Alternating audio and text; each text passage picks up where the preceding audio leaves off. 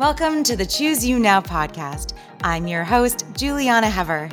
Dr. Sarai Stancic is a triple board certified physician in internal medicine, infectious diseases, and lifestyle medicine. But her interest in lifestyle medicine is rooted in her personal story as a patient living with multiple sclerosis.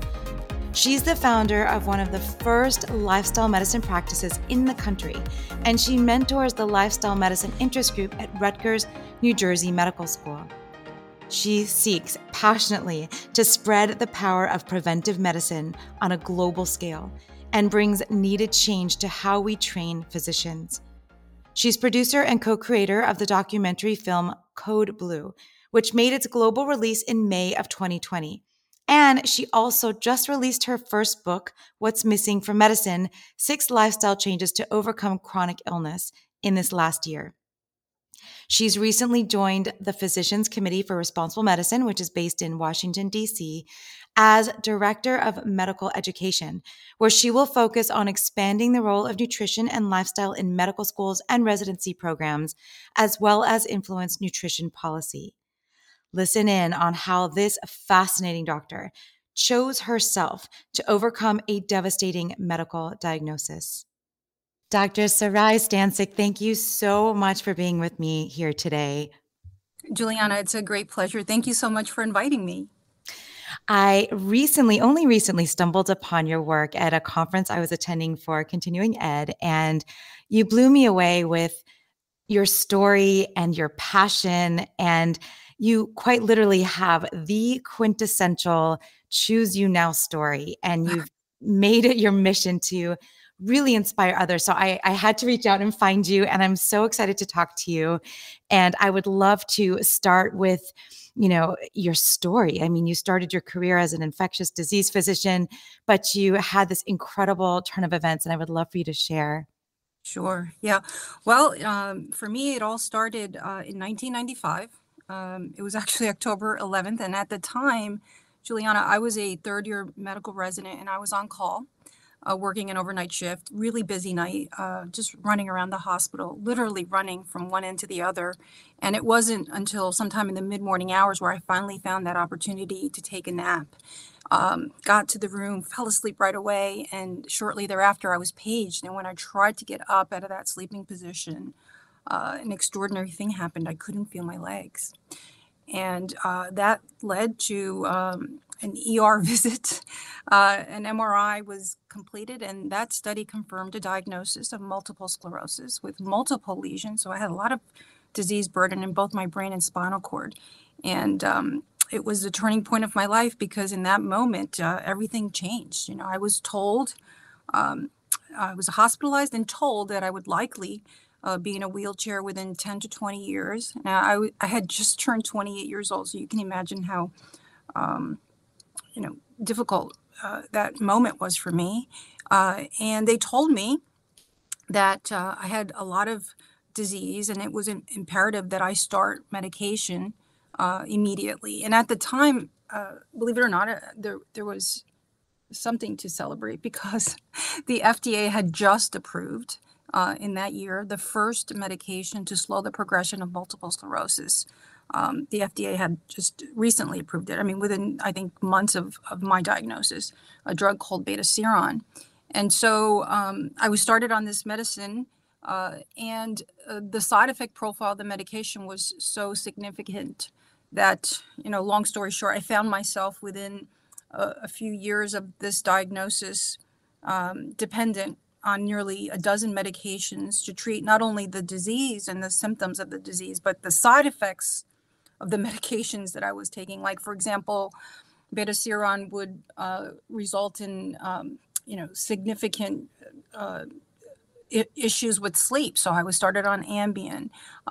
Then, it was medications for the neuropathy I was experiencing and the bladder issues from MS. Anyway, I found myself within a few years, dependent on these dozen medications, quality of life significantly compromised, and my disease continued to progress despite being, strictly compliant with everything my doctors had advised. And then in 2003, by chance, I came across an article that discussed a connection between multiple sclerosis and diet. And this was so foreign to me, Juliana, because I had never learned anything about how diet, affects disease formation. And so it was that was what I call my aha moment. Reading that publication then catalyzed this tremendous interest in wanting to learn more. And I delved into the literature and I learned about diet and its influence in disease, particularly autoimmune disease and multiple sclerosis specifically. And it was there that I implemented changes in my life. I adopted a whole food plant-based diet. I began to exercise for the first time. I had been told not to exercise. It was falsely believed to worsen MS. And as I continued to make these lifestyle changes, I started to get better, and I was able to taper off of every one of those medications. And today, here I am. It's been 26 years since my diagnosis, and I'm medication-free, disability-free. I ran a marathon after being dependent on a cane for many years. In 2010, I ran a marathon. And so, this has been remarkable to me because at one point in my life, I was a young woman suffering with a chronic disease. I was also a physician, dual board certified in internal medicine and infectious diseases, and knew nothing about the importance of diet and lifestyle. And so in the latter half of my career, it is so important to me that I further this movement in lifestyle medicine and in plant-based nutrition, that all doctors should have this foundation and understanding that this is the most important intervention we have available to us, and yet it is not actively practiced. And we need to change that. It is unacceptable to me that not every physician is aware of the power that lies in the plate and in our daily decisions. So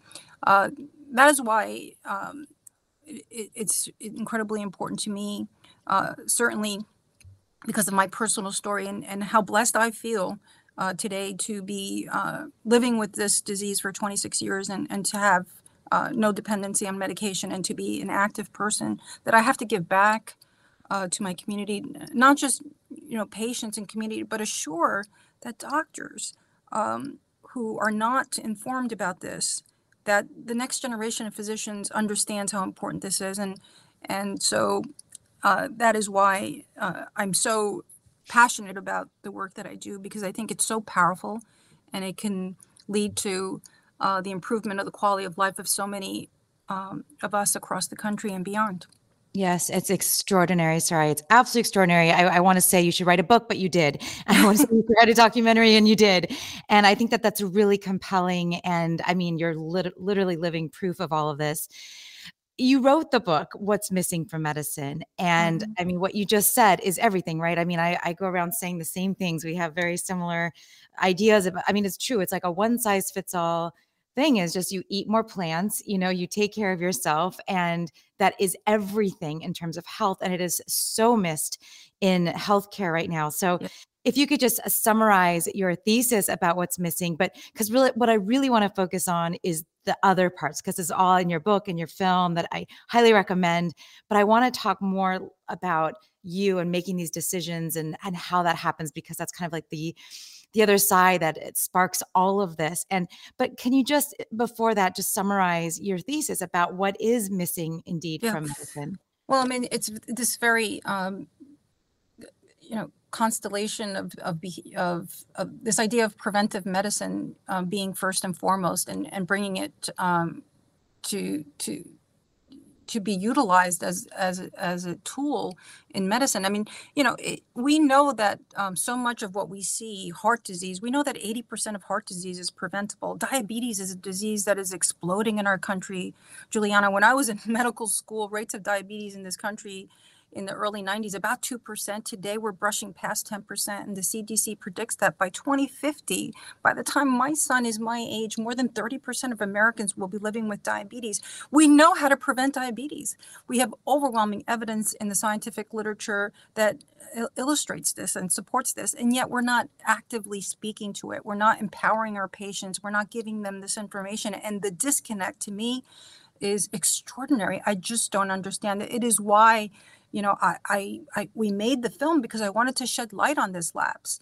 Why are physicians not learning this idea that we call salutogenesis? So the things that are missing in medicine are the very elements of lifestyle medicine, right? And so lifestyle medicine is really the six pillars. I use spokes. I like to use the imagery of a lifestyle medicine wheel, because the wheel allows the reader to envision the spokes, right? And so the spokes are interconnected. And if you could imagine, if you had a wheel and you were only addressing two or three of the spokes on that wheel, you might have some weak spokes. And so you're not optimizing your lifestyle overall. So for me, it's about addressing what we're eating. It's about daily physical activity, right?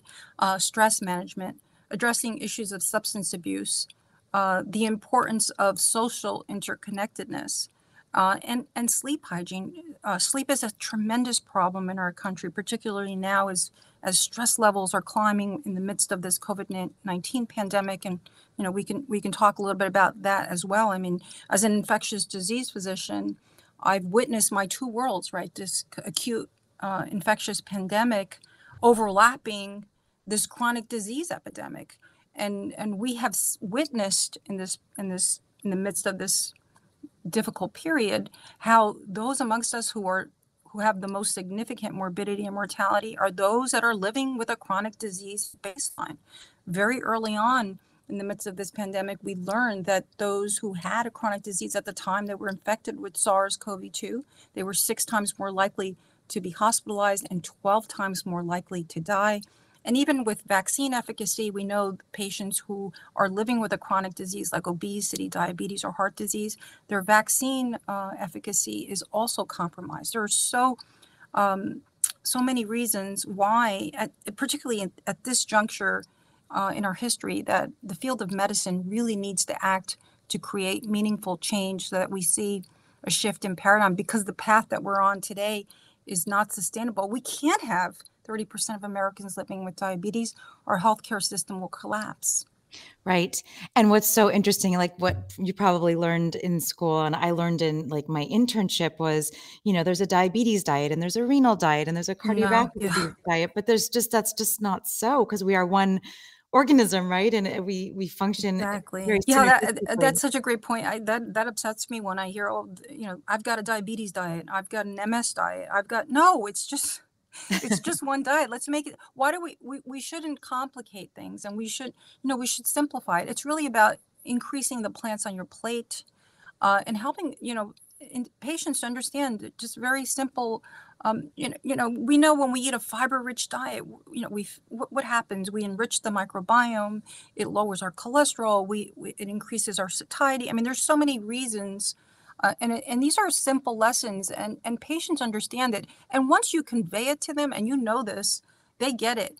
So many of my colleagues have said to me in the past, Sarai, people, they just want to eat what they want to eat. They rather take the pill and eat the cheeseburger. And that's not true. People want to feel well. People want to live long and happy and productive lives. If we give them the path we present them the path and we show them how to,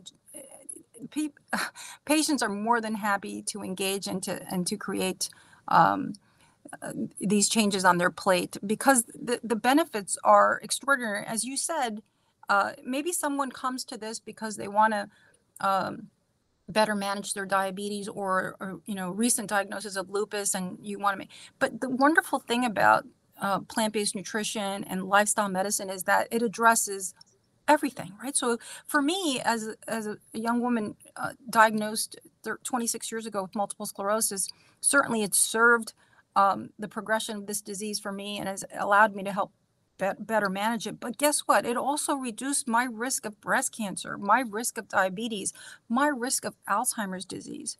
So, my hope for each and every one of us is that we each age gracefully, right? Free of chronic disease, so that on that last day on planet Earth, we can enjoy a beautiful day with our family and friends, clear of mind. And then at let's say 102, you go to bed on that last day and you pass away peacefully. That's possible.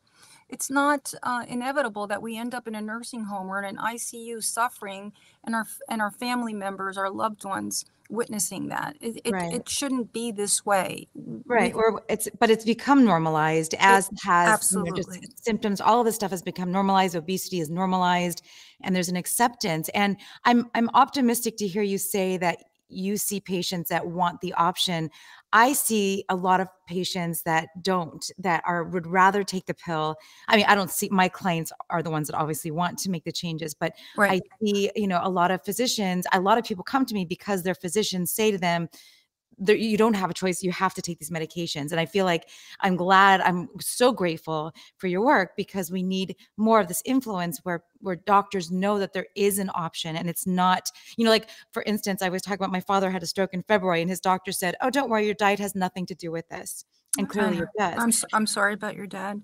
Thank you. It's very disempowering to think you don't have a choice. You have to rely on medications. And you're the walking epitome of the fact that that's not true. So I would love to go back to, because we don't have that much time here, and you have so much wisdom, and all of the facts and all that wonderful stuff is in your book and movie. But you are at this crossroads. You've got this horrifically enormous diagnosis at such a young age, with your whole life ahead of you. And your doctors are telling you one thing. If you go back, what do you think it was that empowered you to say, wait, I'm going to take my own journey. I'm going to try this other option. Like, what was it in you that sparked that? Yeah, I have to tell you, it was a really low point for me. I mean, envision this. I was dependent on a cane or crutches. I was, like I said, taking those 12 medicines. I was wearing a diaper. I was deeply depressed. And then when I came across this article that spoke to the the relevance of diet in multiple sclerosis. Was this Roy Swink's work? I'm just curious. Well, the original study was a throwaway medical journal, Juliana. It was a small study that looked at patients who were consuming a diet rich in blueberries, and they spoke about anthocyanin and and I looked at it and I thought it was silly. I couldn't believe anybody had published the data, but it was that study that then took me to PubMed, and I typed in the words diet and multiple sclerosis.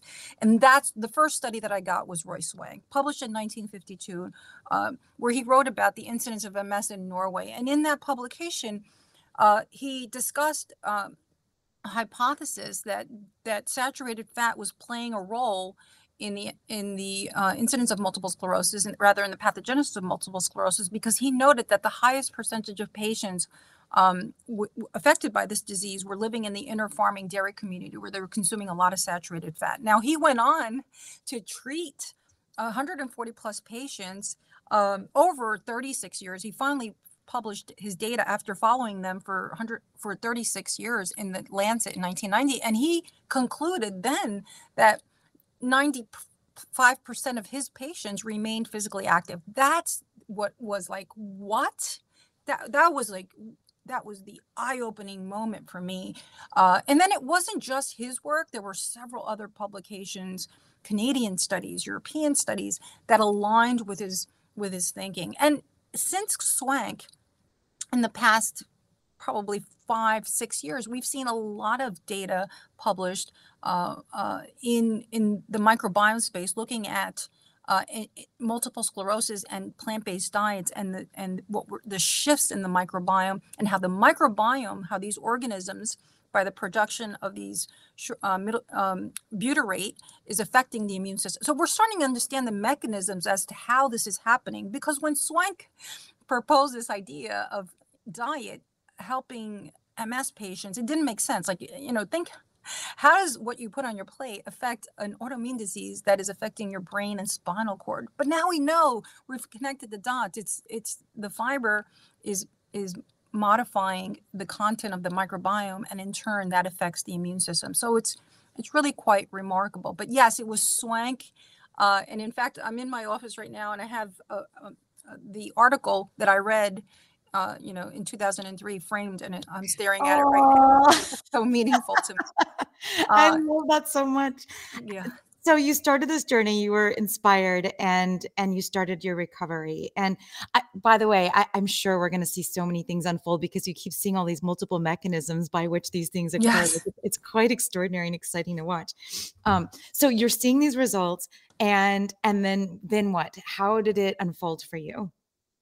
So the first thing, I went to my doctor and I told him what I was going to do, and he thought I was crazy. He told me to remain compliant with my medicine, and it wasn't good because in 2003, I really had no support at the time. This was a long time ago, so I went against um, mainstream thinking, and I decided, this isn't working for me. I've hit rock bottom, and it felt like rock bottom.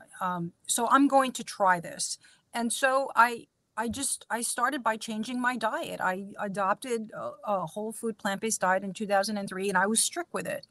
I started to exercise. At that point, I hadn't felt my legs in more than 5 years, I think. And so my husband would help me get onto a stationary bike, and I could do a minute or two, and then exhausted and in pain, he would carry me off. But I was meticulous about getting back on every day, and it was very, very. The progress was like snails. I mean, it was just really, really painful because I went from a minute on the bike to maybe 2 minutes, like 3 or 4 months later. That was the progress, but I kept at it. I learned how to sleep, Juliana. I was addicted to Ambien and benzodiazepines, which my doctors freely wrote. And so coming off of those hypnotics and was really, really difficult, but I learned how to sleep. I studied sleep hygiene, the importance of environment, about scheduling, about pre-sleep rituals. And I learned how to sleep, and I became this professional sleeper. And I implemented. It wasn't just one thing though. I addressed everything. Like I was chief of infectious diseases at the Hudson Valley VA. I brought my team together and I said, I'm leaving every day at 5 o'clock unless there's there's a patient emergency. I'm not going to take on that extra research project. I'm going to this clinic time. Someone else is going to cover it. For the first time in my life, I was going to put myself first. And so I did that. I addressed every aspect of my lifestyle, and I started to feel better. It didn't happen in a week, and it didn't happen in a month, but over time, I started to improve. And within a couple of years, there was a dramatic shift, and it was then that someone suggested to me, you should consider running a marathon. And I thought it was crazy at that time because MS patients don't run marathons, but I took on the challenge, and I did it. I ran a marathon, and I run regularly, and here I am today. As I said, this past year, on October 11th, I do this every year. On October 11th, 2021 was the 26th anniversary. I commemorated since my diagnosis, and I ran 26 miles on that day. And next year I'll do 27, God willing. And the year after that, I'll do 28. As long as God allows me, I'll keep at it. Amazing, amazing, Sarai. So what do you think, what is your advice for someone if they are given a devastating diagnosis? I think it's important to learn as much as you can about the diagnosis, certainly get a second opinion. And no matter what the diagnosis, regardless, and by the way, I'm not against medication. I am a board certified infectious disease specialist that utilizes medication all the time. I'm an infectious disease physician. Where would we be without antibiotics and antivirals? And obviously, and vaccines.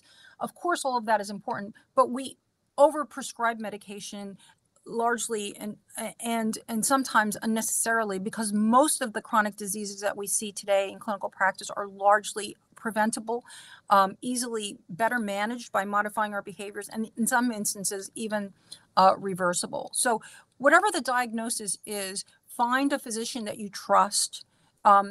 Always get a second opinion, and no matter what, optimizing your lifestyle is going to serve any diagnosis, regardless of what it is. Thank you so much, Sarai. You are the walking example of choose you now and what can manifest from doing so. And I'm so inspired by your work and your story. And thank you for sharing it with the world. You're making a big difference. And I'm really grateful to have come across you. Thank you so much, Juliana. It's a great pleasure to finally speak to you. This woman is quite literally the walking example of why it is so important to choose you now. If you are inspired and enjoy the Choose You Now podcast, become a member of our Patreon page. That's patreon.com/chooseyounow, patreon.com/chooseyounow, and have access to exclusive content. Please subscribe to the show, rate and review us on iTunes, and send us an email with questions and comments at chooseyounowpodcast@gmail.com. For nutrition services and more information, visit me at plantbaseddietitian.com. I invite you to choose yourself now, and I'm signing off with lots of leafy green love.